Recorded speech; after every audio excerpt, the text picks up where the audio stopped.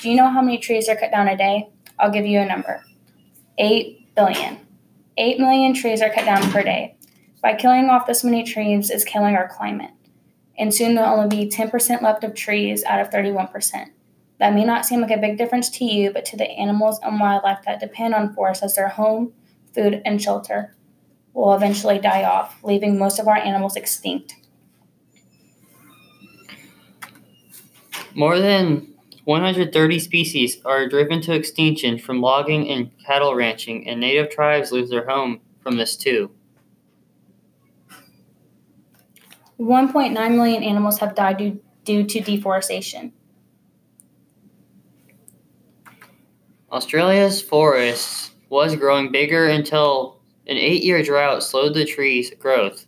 A drought conditioned the forest for a fire, and on February 7th, 2009, also known as Black Saturday, it burned 1,737 square miles. Not only is wildlife a part of deforestation, but also people who clear out forests to make new infrastructures and other buildings that we need for our everyday life. Now, this may be helpful in some reasons, but in other cases, such as species dying off, it leaves a big problem for us to solve.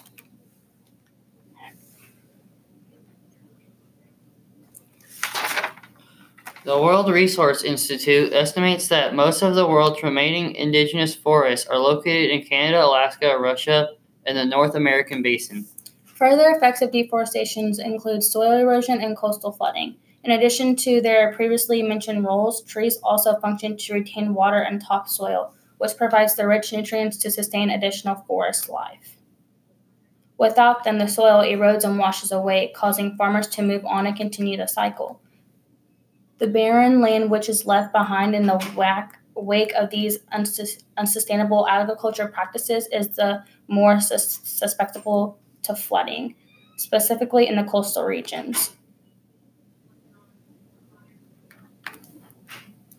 The deforestation of trees not only lessens the amount of carbon stored, it also releases carbon dioxide into the air. This is because when the trees die, they release stored carbon.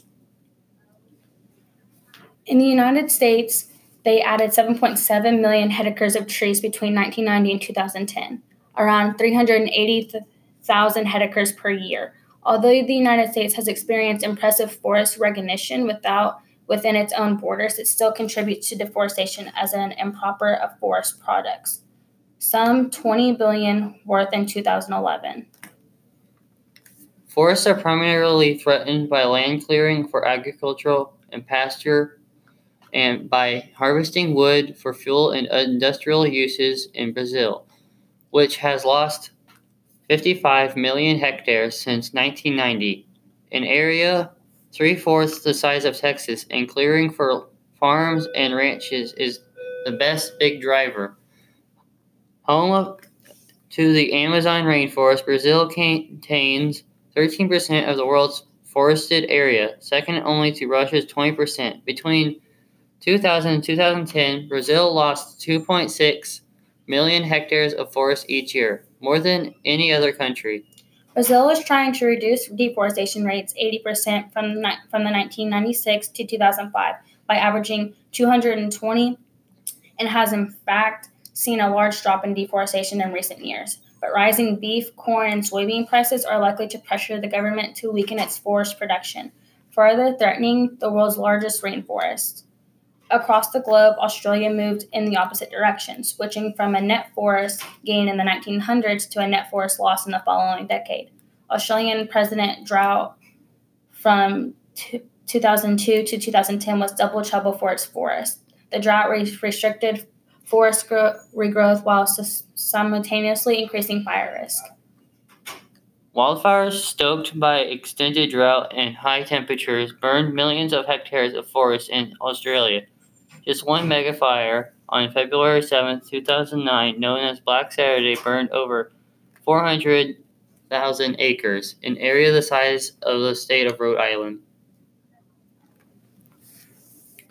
Rainforests cover only 6% of the world's surface, yet they are home to more than 50% of the plant and animal species on Earth. More than 25% of our medicines today come from rainforest plants. We have only explored 1% of plants available. Just imagine what diseases the 99% that have not been explored can cure.